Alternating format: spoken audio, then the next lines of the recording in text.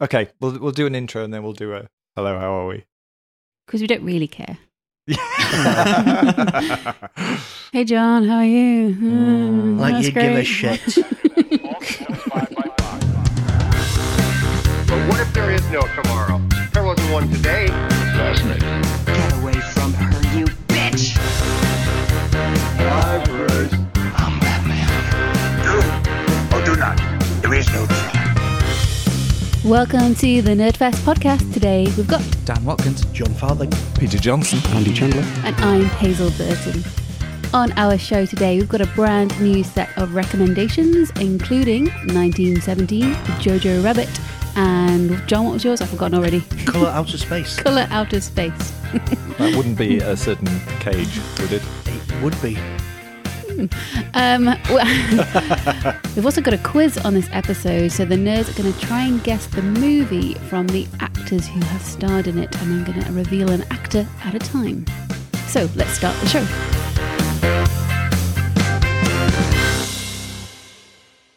How is everyone? Fine, thanks. We're not good. On some of you in trauma. Yes, Yeah. we haven't watched all of it yet, but we've partial catted, haven't we, Dan? We have, not together. We didn't cat together. But how long did you last? I lasted 15 minutes. Amy and I managed 42 minutes before Nice. we had to tap out and give up. We are still talking about cats, I take it. We are still talking about cats. I think I would have lasted longer, but Louise started shouting, and she literally just went, no, enough of this. Grabbed her remote control of me and Still stopped. talking about cats. Yeah. And then we watched Cats.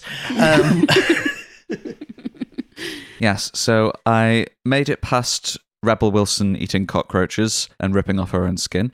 I made it past Rum Tum Tugger in his milk bar. I made it past Ray Winston singing and got up to the Dench making her first appearance, and that was where we had enough and couldn't take any more. What I don't get is, so in our sort of messages group, John and Louise were talking about how terrible it was. And because of how terrible you said it was, Dan then felt he had to watch it and inflict it on Amy.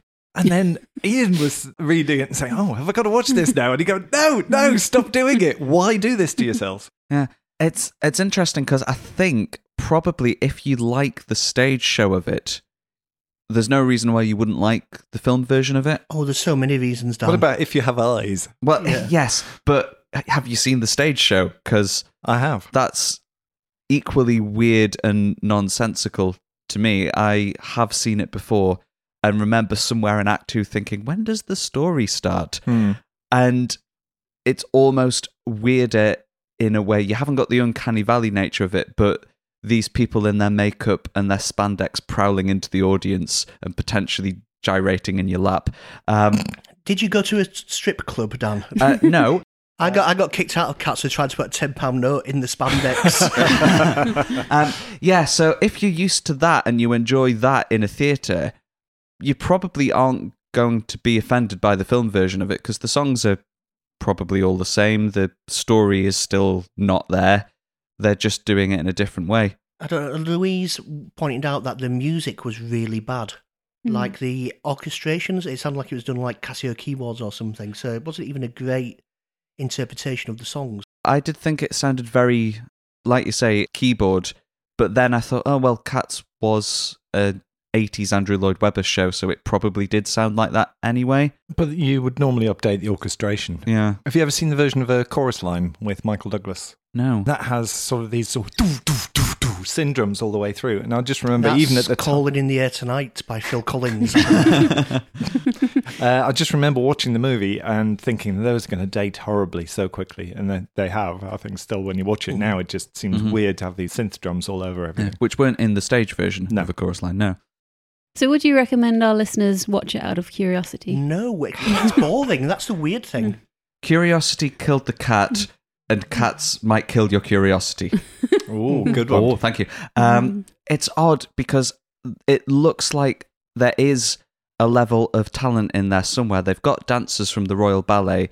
They've got renowned street dancers. They've got the choreographer from Hamilton, Andy Blankenbuehler, doing the choreography. But the technology and these digital fursuits they've put on people almost mask the talent that is probably there. On the sound stages, in the green screen in their mocap suits, they were probably doing some amazing dance routines, but you can never quite tell whether that's actually them or whether they've just CG'd the dancing in there. It's got this odd remove from reality that I think is probably the main problem, because it doesn't look fake enough to be fake and it doesn't look real enough to be real. It's a weird thing they've done. So they're cat size and they've got tails and so on, but the proportions are human. So it's like a tiny little cat head on a big body. So the heads look too small, the legs look too... It just looks horrible. It's like H.R. Geiger directed. It does look like they have tried to tie a narrative into it, which the theatre production absolutely doesn't have. It is just a series of cats introducing themselves. They've got this new character who I think is called Victoria, and Idris Elba as McCavity, who is sort of like Thanos, but for cats, I think. He does turn Rebel Wilson to dust at one point. And he seems to be the villain of the piece, so it looks like this new character is meeting all these new cats and is now part of their group, but evil Idris Elba is trying to disrupt them. So it looks like they've tried to hang a plot onto the songs, but it's not much of a plot. I do feel sorry for a lot of the actors who have starred in this, because their CV will be forever tainted. Like Tom Hooper trying to find his next gig, he's going to find it hard. You know, a lot of people just kind of say, oh, you're in Cats. I don't think because the actors are all in very small cameo roles and are pretty much unrecognisable. I don't think it's going to do the actors any harm. Tom Hooper's career's fucked. I think, you know. Well, he's still got an Oscar, though. He has, yeah. And he is a white man, so he'll probably be fine. Oh. Rum Tum Tugger. Is that your code name for it? I'll be out in the bathroom in a minute, Amy. I'm just having a Rum Tum Tugger. It is a weirdly sexual film, Cats. Yeah. There is a lot of gyrating. There's a lot of crotch play, despite them not having visible crotches. I thought they were just trying to find them. That's why they were doing all the tugging to see what was down there. You saw the Rebel Wilson bit, didn't you? Yes, yeah. Yeah, because she is... Does she not lick her own tail at one point? Mm-hmm. Yeah. It's very weird. What's the rating for this film? Is it PG? It's a U, I think. I can't decide if it's obscene or if it's the kind of thing that only children intellectually would go for, because it's just bright colours moving around on the screen. You know the moments you get in films where it looks like two characters are about to kiss and their heads get closer together and you think, oh, and then they don't. They did that. But when they're supposed to be cats don't do that, do they? I've never seen cats kiss each other. No. And it just seemed a bit weird that cats would kiss each other in a human... I know it's weird when they're dancing and things. What do they do? Rub their noses? Yeah. Cats don't love. Cats only hate. I take it you're enjoying having Hazel cats staying with you. I am, actually. They're very lovely. We get on very well. Do they sing? Not yet. Not when I'm around, which I am thankful for. And they are so large, they're almost human-sized. One of them is. What are their jellicle names? Because this comes up very early in the film. After they've said the word jellicle about 40 times, there's a whole song about how you have your name, but your jellicle name is actually 3 names, one of which is your name, and then there's another one that seems to be your quality. So you've got Mr. Mistopheles, the magical cat, and you've got Gus, the theatre cat, and...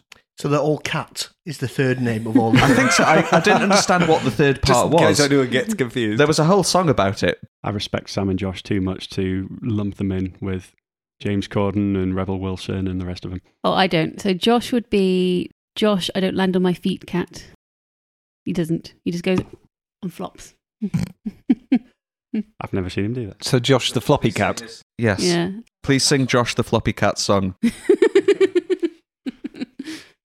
No. I thought cats always landed on their feet. Apart from Josh. And toast always lands butt side down. So if you strap a piece of buttered toast to the back of a cat, then the laws of physics are destroyed.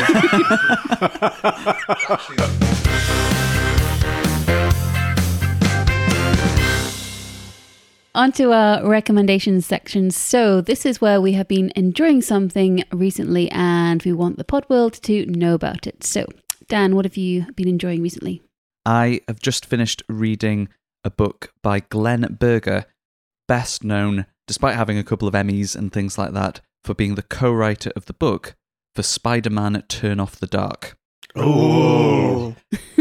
The book is called Song of Spider-Man, and it's the inside story of that musical, almost from conception through to opening. This is just page after page of I'm very, very sorry. No, but it is absolutely fascinating to see it go from its very early stages into its tech rehearsals, which just sounded hellacious in that on a 14-hour day they'd get through 2 minutes of the show. Kind of like recording the podcast. Yeah. It'll always be perceived as this monumental flop, but actually it ran for 3 years. It had 800-odd performances. It's in the top 100 longest runs ever on Broadway. But people don't remember what happened to it after its very, very long run of previews. Glenn Berger was involved in it all the way through. Julie Taymor recruited him. He really thinks very, very highly of her. It's almost an infatuation. The effect she has on everybody involved with it, they just go along with her vision, which is pretty uncompromising. Where do I know her name from? She did the Lion King musical, but she's done films like Across the Universe, The Tempest, Frida, the film about Frida Kahlo was her as well. So she's got this very strong visual style, and her ideas for it, you think, oh, that doesn't sound very Spider-Man-ish. Why is this a Spider-Man musical? But everybody is just swept along in this tide of creativity. They get into rehearsals, and the things they think they're going to be able to do, they can't find a way to do. The tech runs and runs and runs. The preview opening night disappears. Bono and The Edge haven't got the songs ready. The money starts to run out. The producer dies. Everything just keeps happening. And there are points in the book where he goes, if we'd only gone a slightly different way there, this and this wouldn't have happened 3 years later. And eventually they have to drastically rework the script. And there's a point during previews where the dancers are rehearsing one set of routines in the daytime, performing a totally different set of routines in the evening. And because so much of the show is on wires, the risk of something going wrong if they go into the wrong routine is so high. Taymor gets taken off the project and burns all the bridges. She stops talking to Glenn Berger at this point. They do make up in the postscript of the second edition of the book, but when he first wrote it, they hadn't spoken in years because he stayed with it after she left. And the show that eventually ran for 3 years on Broadway is totally different to what Taymor had envisioned, and it's just this great mix of where inspiration and creativity bumps into practicality, and they just can't find a way to get along. And it's just really, really interesting to read that story from someone who was there. Isn't this the one where they reviewed the previews in the end? They did, they had to, because there were like 160 of them. But it sounds like Julie Taymor was with it later than I thought. So Julie Taymor's version was previewed. It ran for a few months and previews. There is leaked video footage of her version. By the time it opened, it was version 2. But there were months of it being version 1. And is that what was reviewed in some of the early reviews? Yes, and I think they invited people back for version 2, and the reviews were actually more positive. It sounded insane. Yeah. Version 1, like the Arachne the spider god and things like that. And but that's what drew Taymor to it, this mythological story of Arachne weaving in a contest with the goddess Athena being turned into the first spider. That was what Julie Taymor was interested in. And you can see Marvel's going through its own changes. The Disney ownership comes into it about halfway through this, and you can see they're starting to bristle at this idea, and they want it to be a bit more of a conventional Spider-Man story. They're pushing the Green Goblin. Julie Taymor is not interested in that. She wants to tell Arachne she's the main character, and bit by bit they whittle down Arachne's part so she's barely a cameo. I've seen some footage, and there are bits where it looks spectacular, and there are bits where it's just so naff and kitsch. You can see why people trusted her, because The Lion King did a similar thing and was phenomenally successful, and she can live off the royalties for The Lion King musical forever and ever and ever. But it just wasn't going to work with Spider-Man, and nobody quite realised till it was too late. I was not aware this book existed, and I'm going to immediately order it on Amazon because I remember this all happening at the time and being fascinated just watching every possible thing go. It's like the Don Quixote of theatre. Sounds wonderful, yeah. Yeah, but very, very interesting. If you're into theatre, if you're into Spider-Man, And if you're just into hearing what goes on backstage, literally, it's well worth a read. Oh, sounds good. John? I've been watching Colour Out of Space, the new science fiction horror film starring Nicolas Cage and Julie Richardson and directed by Richard Stanley. Oh, like Hardware and Dust Devil, making his first film since 1996 when he got the Dr. Moreau. The one that he got booted off yet. Marlon Brando turned up, painted white with a bucket on his head and insisted on having a miniature psychic on himself.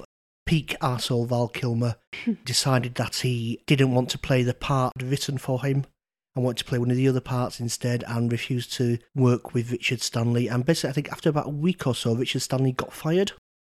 But the interesting postscript is that Richard Stanley managed to get one of the special effects guys to give him one of the monster costumes. So he was on set watching his film be destroyed. And he's back. So what is Colour Out of Space about? Because I've never heard of it. Colour Out of Space is based on a H.P. Lovecraft short story. There is a family, Nicolas Cage, Jolie Richardson, and 3 kids, who have moved from the big city to the sticks. They've inherited Nicolas Cage's dad's farm. Nicolas Cage has decided to farm alpacas, so there's a scene where Nicolas Cage gives you a lesson in how to milk an alpaca. Something has happened in Jolie Richardson's past that she's recovering from. Oh, I should also mention, there is a shack on their property in which Tommy Chong lives as a weird shamanistic type dude. One morning, a meteorite lands in their front garden. It disappears, but not before infecting the water supply in their well. And crazy shit happens, and it's great. It's a proper horror movie, a proper psychedelic horror movie. Really good body horror in there, so lots of, if you think of The Thing, that sort of bodily transformation and mutation. Visually amazing, the use of light, hallucinogenic visuals, amazingly done. Now, okay, you sat down, guys. Mm-hmm. Nicolas Cage isn't the best thing in it. What? Shut the front door. Shut the front door, indeed. Does Nic Cage do the score or something? No. It's very dark and grisly and gruesome, and lots of horrible things happen. And every so often, Nicolas Cage goes full Cage, and it's distracting, and it doesn't fit in with the tone of the rest of the film. I never thought I'd hear him say that. No. So when he goes gonzo in Mandy, it works brilliantly. When he goes gonzo in Vampire's Kiss, amazing. But a lot of the rest of the film is, well, it's not understated, it's batshit crazy, but it's dark batshit crazy. And I think Nicolas Cage sometimes gets laughs where they're not warranted. There's a bit where he's trying to escape in his car and the car engine doesn't work. And he's obviously frustrated and scared. He's trying to get away from the house. And he spends 2 minutes just shouting, cocksucker, cocksucker, cocksucker, over and over again, whilst hitting the steering wheel and the roof. So there's those real Nic Cage moments in there. But they jar in context with the tone of the rest of the film. I think, it's he could have dialed it down a tiny bit, but it's almost like, if you have Nic Cage in a horror film, you want those Nic Cage moments, and I don't think it fit in perfectly with the rest of the film. But that's only because I really loved the rest of the film. There's some shoddy CGI in there, but I think it's very low budget, and I think, you can't really blame it for that. But what it does with the tiny budget in terms of some of the effects towards the end is amazing. Without going to spoilers, it doesn't tie up exactly how you would want it to. You go away to a separate story, and it takes you away from the main focus of what you want to be seeing for a little bit too long in the last half hour or so. But I'm picking holes in it because I really, really enjoyed it. And I like 90% of Nic Cage's performance, but there's just 1 or 2 moments where you go, it's entertaining, but it's taking me out of the film. Sounds very interesting. I can't decide if I want to see it or not. I think you would like it, Andy. I would recommend it. See, I'm fine with Nicolas Cage being weird. That'll be fun, and I might need a bit of fun because body horror is something that doesn't sit very well with me. But what you just said about the conclusion, I think, is something that's the kind of thing that really irks me about films.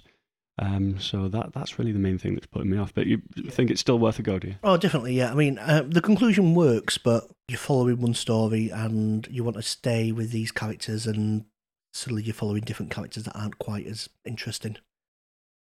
It's fucking dark in some places. There's some really grim stuff in there, with one particular image towards the end that is quite haunting.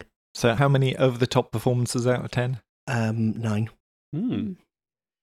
Caveats, Hazel and Dan, no. Noted. Wasn't going to anyway. No. You lost me at body horror. Yeah. We're talking Cronenberg type body horror. Cronenberg, Most of that I'm all right with. You're doing animal torture, I'm guessing? not torture, but things happen to animals. Right, yeah. Hard pass. Have you watched The Thing, the 1982 thing? No. I'm trying to think of an example, something similar, but it's not the animals are being tortured, it's the animals become unpleasant and change. Oh. So if you think of the 1982 thing, think The Fly, think Society, the Brian Usner film. That kind of That was thing. a weird film. But it's so well done, and I'm pleased to have Richard Stanley back, and I hope we don't have to wait 20 odd years until his next film. Cool. Peter? For mine, I'd like to recommend JoJo Rabbit. This is Taika Waititi's movie about a 10-year-old boy in World War II Germany, where the kids are all getting enrolled in the Hitler Youth and encouraged to inform on their parents, and people are being disappeared all around. But despite this, it manages to maintain a much lighter tone than you'd expect, and has a much more positive message than the setting would make you think. Dan, you've seen it, haven't you? I have, yes. We went to the cinema to see it and really enjoyed it. It's adapted from a 2008 bestseller, and it was written and directed by Waititi, who also plays the boy's imaginary friend, a rather camp version of Hitler, which is probably what this film's going to be remembered for, I'm sure. It starts with the little boy, Jojo, who spends most of his time in a fun-sized German army uniform, is picked on by the other kids at the camp where they're getting basic training. He tries to prove how brave he is with a live grenade, but only succeeds in blowing himself up and getting invalided out of training. Stuck at home on his own, he hears a noise upstairs to discover Elsa, a Jewish girl hiding in the attic upstairs. The kids are great, which includes his best friend who's adorable, as are the supporting adult cast with Scarlett Johansson as his mother, and Sam Rockwell bringing his usual great performance to whatever he's in. In this case, he's a one-eyed officer who's turned to drink. It's much more the gentle feel of Hunt for the Wilder People than the slapstick of What We Do in the Shadows or the full-on comedy of Thor Ragnarok. I'll do comedy in inverted commas for you, Andy, because I know how much you love Thor Ragnarok. Very kind, I appreciate it. I think it handles a tricky tone better than it might. Whilst it contains a sense of fun throughout, there is an ever-present threat of discovery, with collaborators seen hanging in the market square, and the feeling that Stephen Merchant's smiling Gestapo officer would have no hesitation in killing them all if he finds anything out of place as he searches the house. There are one or two shocking moments. That said, it's not trying to be realistic. You could say it's this boy's worldview and how he's viewing the terrible situation around him, either as naivete or a coping mechanism. Yeah, it's set towards the end of the Second World War, so Jojo's a boy who has grown up in that regime. His views, or what he thinks are his views, are completely extreme. And Scarlett Johansson, as his mum, knows that he's not actually like that. He doesn't genuinely believe these things. And it's the discovery of Elsa, played by Thomasin McKenzie, who's really, really good, where he starts to find these complications. And that hook of the imaginary version of Hitler as his friend comes into play as Jojo starts to develop his own thoughts beyond what the pamphlets and the Hitler Youth meetings have told him. People who seem quite comical at the start, like Stephen Merchant's Gestapo officer, become more sinister as the film develops, and he has got the tone of the film absolutely right. I really enjoyed him more than I think I've enjoyed him in anything else I've seen him in. There's a scene of greetings with him and his underlings, which is really, really funny. But if anything even slightly goes wrong, terrible things are going to happen. For me, it got the balance absolutely right. I know there have been reviews that loved it, and there are ones that have hated it for those same reasons, not thinking those tones were balanced right. But I thought they were. Sounds like you did as well, Peter. Definitely, yeah. They have varied. The Guardian gave it 3 stars. Critics gave it 80% on Rotten Tomatoes, and the audience gave it 95%. So it seems to generally have gone down pretty well. It's maybe not a slam dunk of a movie just because of the seriousness of what it's trying to deal with. and the uncomfortableness that occasionally brings. But I think if you like Waititi, you'll enjoy the film. Yeah. It's not my favourite thing he's done, but I did really enjoy it. And there's a sequence in the opening credits that shows the mania of Hitler's rise to power and Nazi party fanaticism, and it frames it in a way that evokes something completely different, and the music choice in that sequence does the same thing, and it makes you realise what kind of a world JoJo's living in. Is it the Ketchup song by Last Ketchup? It is, yes. And they've managed to CG Hitler doing the Macarena. In the original German, obviously. Yeah, in the original German. Which goes how again, John? Die Ketchup. Thank you. He's such a polyglot. Yes. Yes, so how many rabbits out of 10 would you give it? Definite 8.5. Yeah. Half a rabbit. You can't do that. Yes. Neither Funny can you JoJo. Yeah. It's Actually, not the favourite. That's quite an appropriate comment. Oh no! Oh no! Oh no! No, it's fine. No, You don't you worry. say it. I did think of you at that point, but nothing happens on screen. Yeah, I really want to see it. I just I don't know. There was like other films that I chose above it, like Little Women in 1917. Or was it that you had to take Andy and he wouldn't? Oh, he have- refuses. Yeah.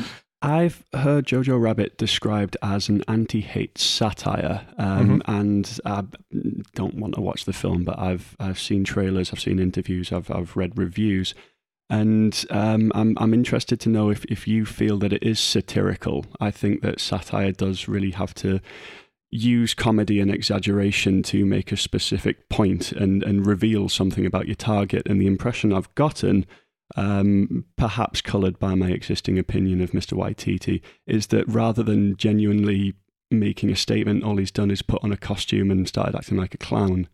Do you think that satire is an apt descriptor of this film? I get some degree of what you're saying. I think it is taking something which is horrible and giving him a silly voice to some extent, but I think in the context of the film, it's fine in the world he's creating, but you've got to realise he's not showing the real world. Yeah, and the anti-hate part of it for me isn't necessarily in the depiction of Hitler or the Nazis, but in the boy's lesson. and the discovery of Elsa and the depiction of Jews and what he thinks about Jews. And he's got these incredibly exaggerated ideas of what Jewish people are like. Which, Borat style, I've heard. Yeah, which start to get broken down. And I think with the rise of anti-Semitism in the current world and people's inclination to just take anything you hear about a group that you hate and believe it's true, if you hear that somebody with the opposite views to you has done something, in today's world, you're just inclined to believe it and heap onto it. You can see parallels in what JoJo thinks. It's interacting with Elsa that makes him start to realise that maybe what everybody has been telling him, i.e. what he's been reading on Twitter or watching on Fox News, is not actually the case. And I think to that degree, it works very well as a satire. I can't imagine the sort of people that would need to see the film to be changed like that are the sort of people that are going to go and see the film, unfortunately. Taika Waititi, if rumours are to be believed, a new Star Wars director. But he's rumoured to be directing half the films. Half in all the world, of the films. half of all the films at the moment. He must have at least half a dozen projects on the go. Apparently, when those rumours came out, he put on his Twitter feed the Fleetwood Mac album. Rumours. Tusk. Tusk is a great film. For that Okay. No, Wow. Is that the walrus thing? Yes. No, thank you. No. It's not a bad album. No, but it's a better film. It's not based on the album, is it? The song is in the film. Okay. Having seen the rest of the film, I think the majority of the budget went on getting that song for the film. Well, I'm done with Star Wars. There's only 3 good Star Wars films as far as I'm concerned, so Taika Waititi can take his shot. I'm not going to watch it either way. And they can do a new trilogy, because it always has to be a trilogy for some reason, and they can get Michael Bay and Joel Schumacher to do the other ones. We just tell them that's what they're doing and keep them out of action for 10 years. Andy, what would you like to recommend? I am going to make a very conventional recommendation. It's 1917, which is all over the place at the moment and has 10 Academy Award nominations, but it's absolutely wonderful. During the First World War, 2 British soldiers are sent on a seemingly impossible mission to cross enemy territory and deliver a message that will save the lives of 1,600 men by calling off an attack doomed to fail. It's directed, produced and co-written by Sam Mendes and based in part on an account told to him by his grandfather, Alfred.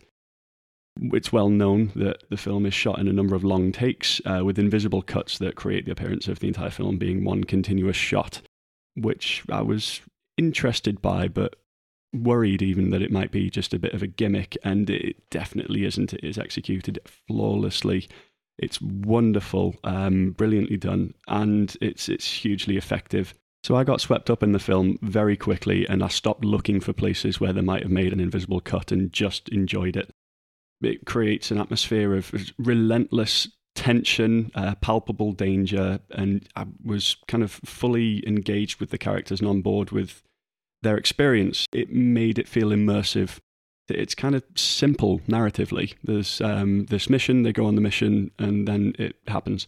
So there's no extraneous waste, there's no flab. Everything's geared towards the one narrative. There are clear stakes, clear obstacles that they need to overcome, and a ticking clock, and everything is pulling in the same direction. There's no confusion. And every single aspect of the film is absolutely brilliant. The acting is superb, understated. No one dances down any stairs at any point, but they're very, very good, fully convincing. The direction is excellent. The production design is great. They head out into no man's land, and there are corpses hanging off barbed wire. It's not overly gruesome, that you don't get any close-ups, but there's one very gruesome moment, I would argue. Yes.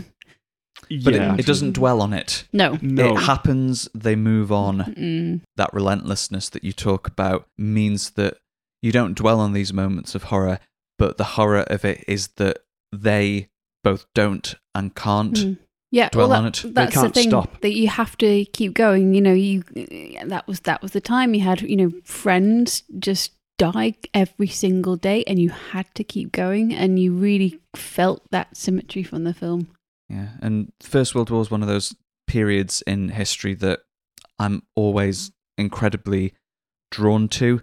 Reading as much as I can during the centenary years, watching documentaries like Peter Jackson's, going to the First World War galleries at the Imperial War Museum, where I did bump into Christopher Nolan, who had been researching Dunkirk, I believe, at the time. And it was like, I like your films. And he said, thanks. And yes, anyway. There's a big shot running alongside a trench as people are climbing up out of the trench and running into an attack. And you see the individuals and you're caring about the individuals, but every single one of those background soldiers who's about to die is an individual, and they were all real individuals. And this was happening on both sides. And you get to meet a few of the commanders during this film, and their differing attitudes just tell you so much. There's a line from one of them that gets you in the gut, and you just get reduced to tears at the end just at the thought of it. World War I films do that to me anyway, but this did it so very effectively. Yeah, I think that's brilliantly put. I've at the end felt kind of overwhelmed by the experience of it.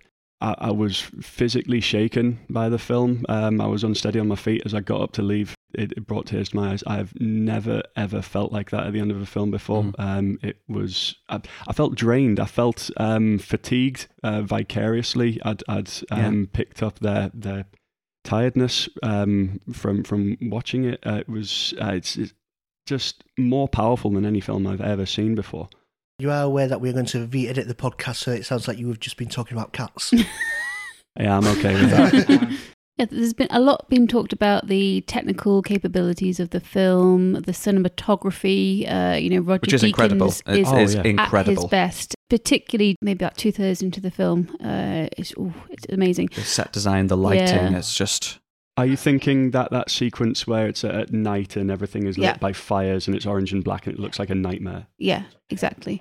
So I think a lot of things said about that, but not so much on the performances. But, they rehearsed this film for 6 months before they started shooting, because they were trying to film it, I think, in about 7 or 8 minute takes to try and make it feel like this one tracking shot. I mean, the hostile working environment that was shooting 1917, incredible, really, really deep mud and all sorts of things that you would find in a trench. I don't know why the performances haven't got more recognition than they have, because I just think they're incredible. That maybe if the first trailer hadn't been all about how they did it, you might not have got that. But aside from the two central performances, you've got all these very good, seasoned British actors, people like Andrew Scott, Colin Firth, Benedict Cumberbatch, Mark Strong, turn up. They've pretty much got one scene.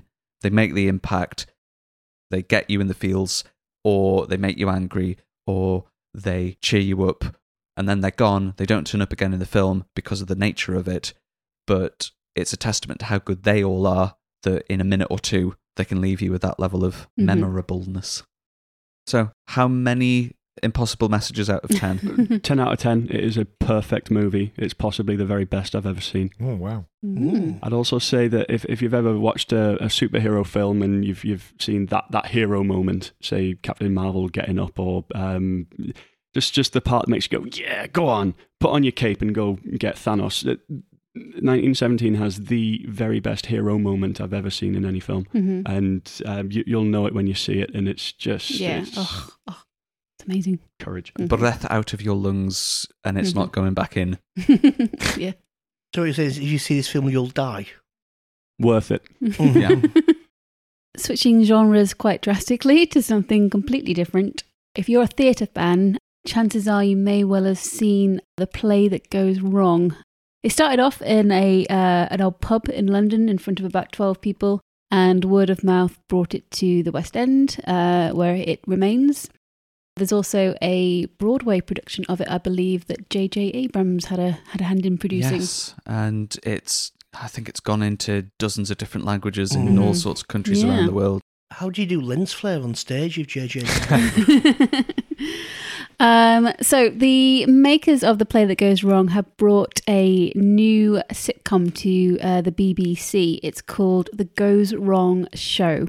There is a limited series on at the moment. I have seen 4 episodes. I think there'll be 6 altogether. And it's filmed in front of a live studio audience.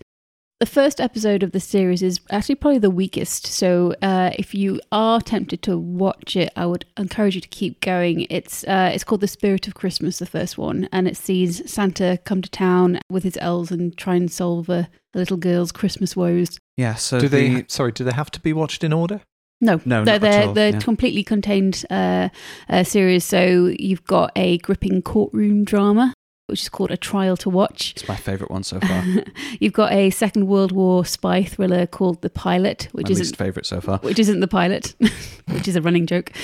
Yes, that's your least favourite one. That's my least favourite one. I didn't find that one funny at all, but the one after that was A Trial to Watch, which was very, very entertaining. The concept of the series is sort of similar to The Play That Goes Wrong and Peter Pan Goes Wrong and most of their other theatre productions, in that they are playing the Cornley Polytechnic Drama Society, who are trying to put on a play and it goes wrong. So the Cornley Society have been given a chance on the BBC to do a play of the week, which is how they're able to do a totally different self-contained story each episode in a different genre, because it's play of the week. Yeah. And what I really like about it, there's several things I like about it, but the commitment from the actors is incredible. The role demands you to be quite physically committed. Yeah, Bryony Corrigan, who's one of the cast members, she can do a pratfall.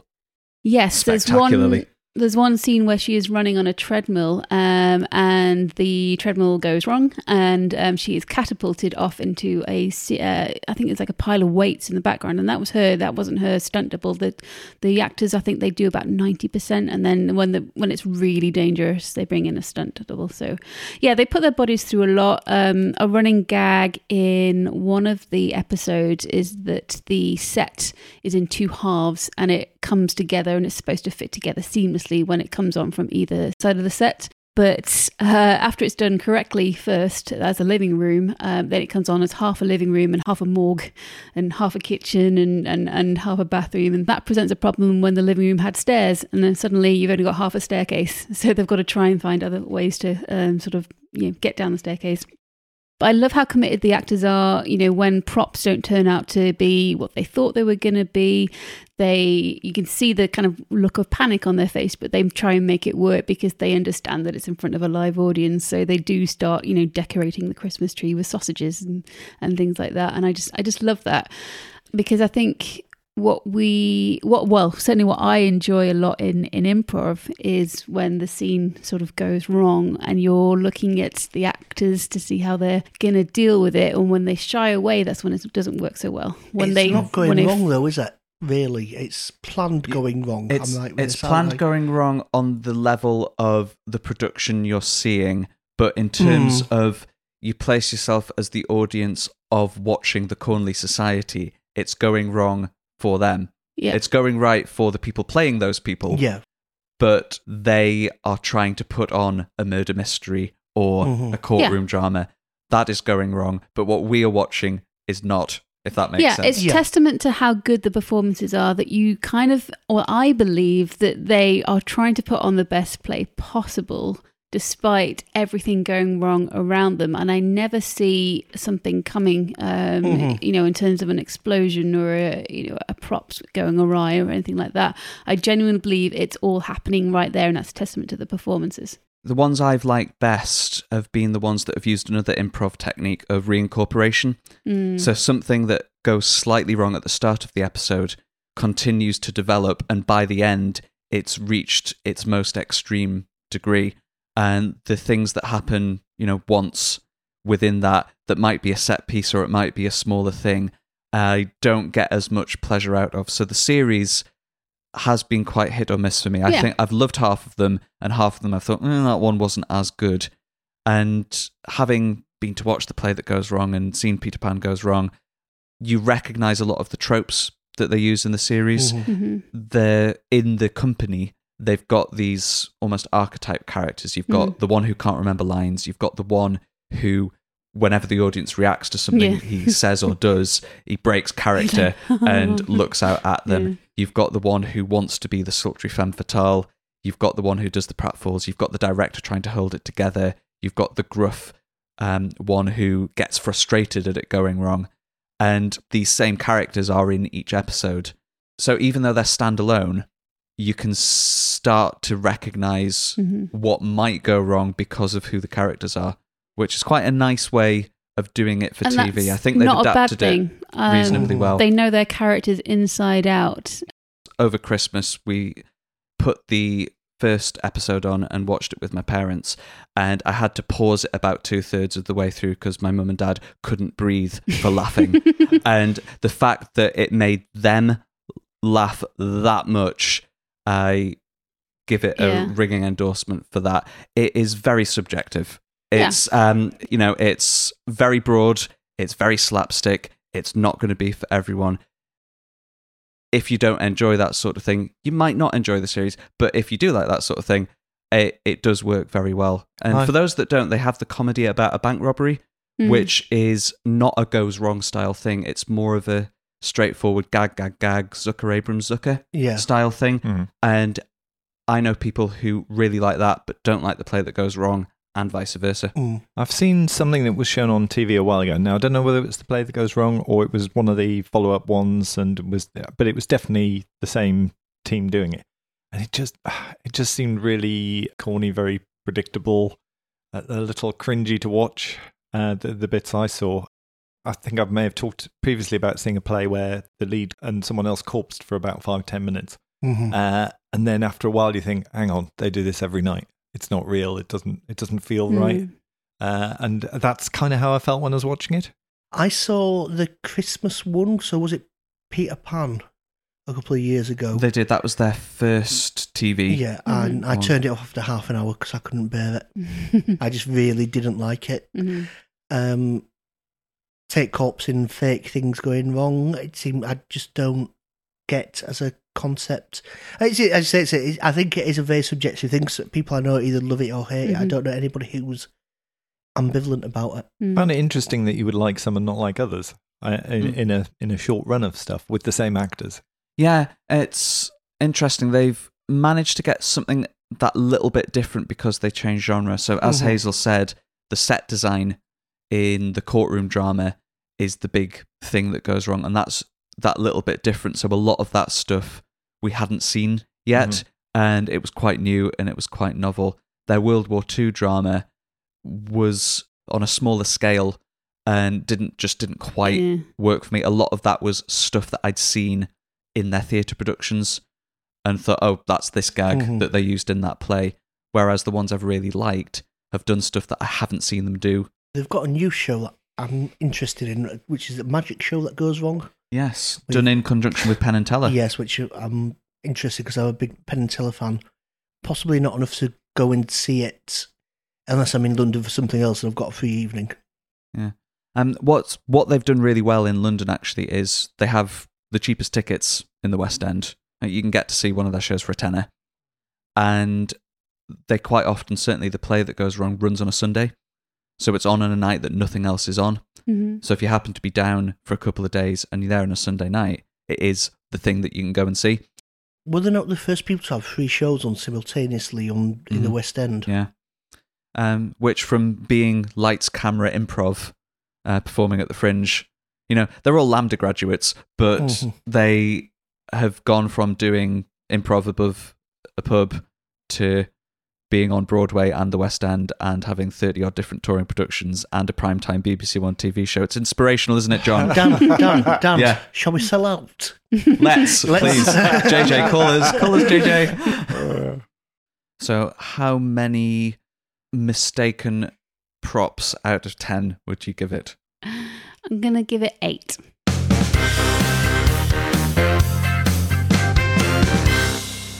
All right, I have another quiz. Ooh. And you have to try and guess the connection between the films. There's a link and it's either an actor or a director. 10 altogether. And we're all playing individually, so buzz when you think you know the answer. Do we have any buzzy noises? You are entitled to come up with them. Dan, do you have a noise? Link. Peter? Wee. Mine is, why, God, why? Okay. All right. Number 1. So are you going to read all 4 out? I'm going to read all 4 out, and then the quickest to buzz in with their retrospective buzz. Can we buzz After in all if we know 4? after We've got 3? to listen to all 4. You don't have to, but How for the about- listener's sake, it might be nice. How about we get 4 points if we buzz in after 1? Okay, yeah? 3 if after 2. But if you buzz in, you're out if you're Yes, wrong. I like that idea. So Okay. you're frozen out for the question if you buzz in with the incorrect answer. Okay. Link number 1. The Hunt for Red October. No buzzers.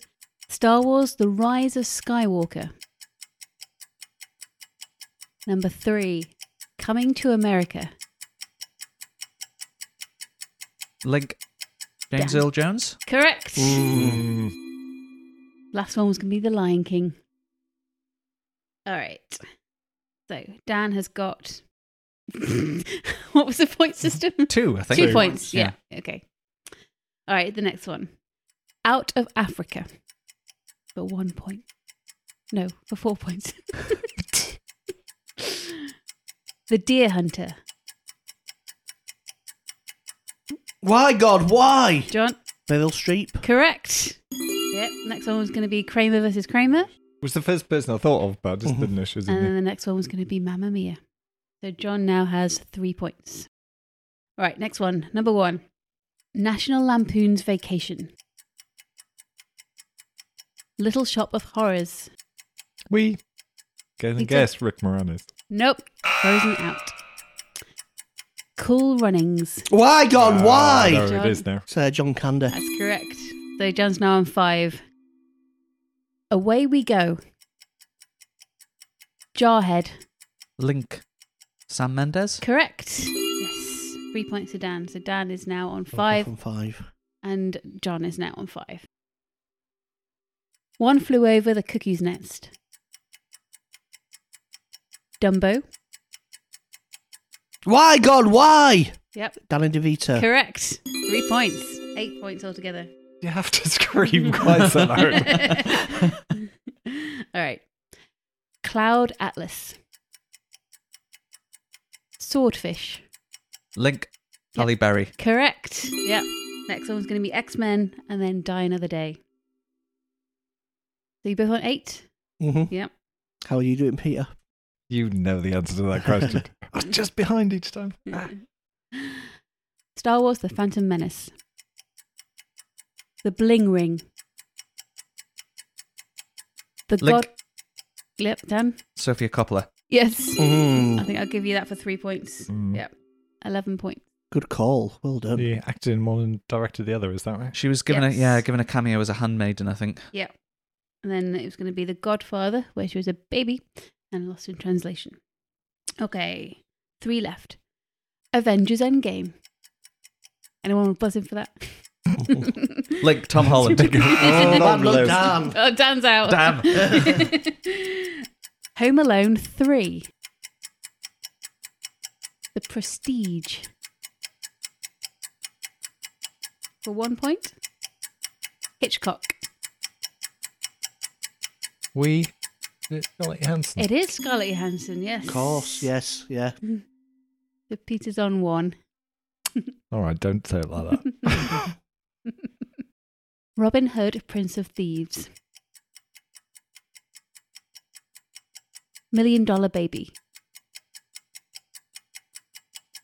Invictus. Link Morgan Freeman. Correct. Mm. 2 points.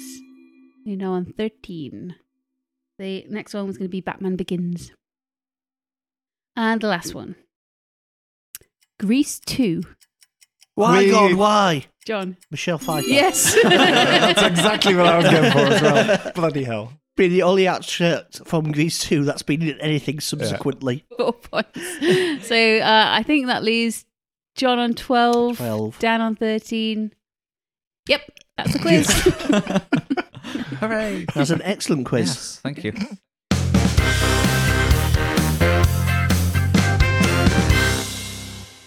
And that brings us to the end of another Nerdfest episode. Thank you so much for listening. Do check us out on social media. We're at Nerdfest UK on Twitter and Facebook. It would please us enormously if you could leave us a little rating, perhaps even a review if you've got the time. Hey, John. Mm-hmm. What are you going to do for people who leave us a review for this episode? If anyone follows us on Twitter, I will follow them back, but I haven't yet decided if I mean on Twitter or in real life. Okay. Nothing like a mild threat to encourage people to leave a positive review. We will be back in 2 weeks' time with more quizzes and might even have the return of a shameful gap. Until then, you've been listening to A man who weirdly enjoyed the cast recording of Spider-Man Turn Off the Dark. A confused John Farthing and his invisible friend Donald Trump.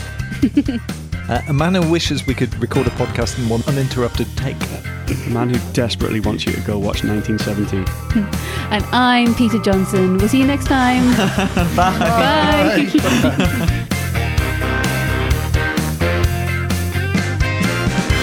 That went wrong, didn't it? My name's Hazel. My bad. The Go show with is it. funnier than that. Not as funny as your face. Thank you.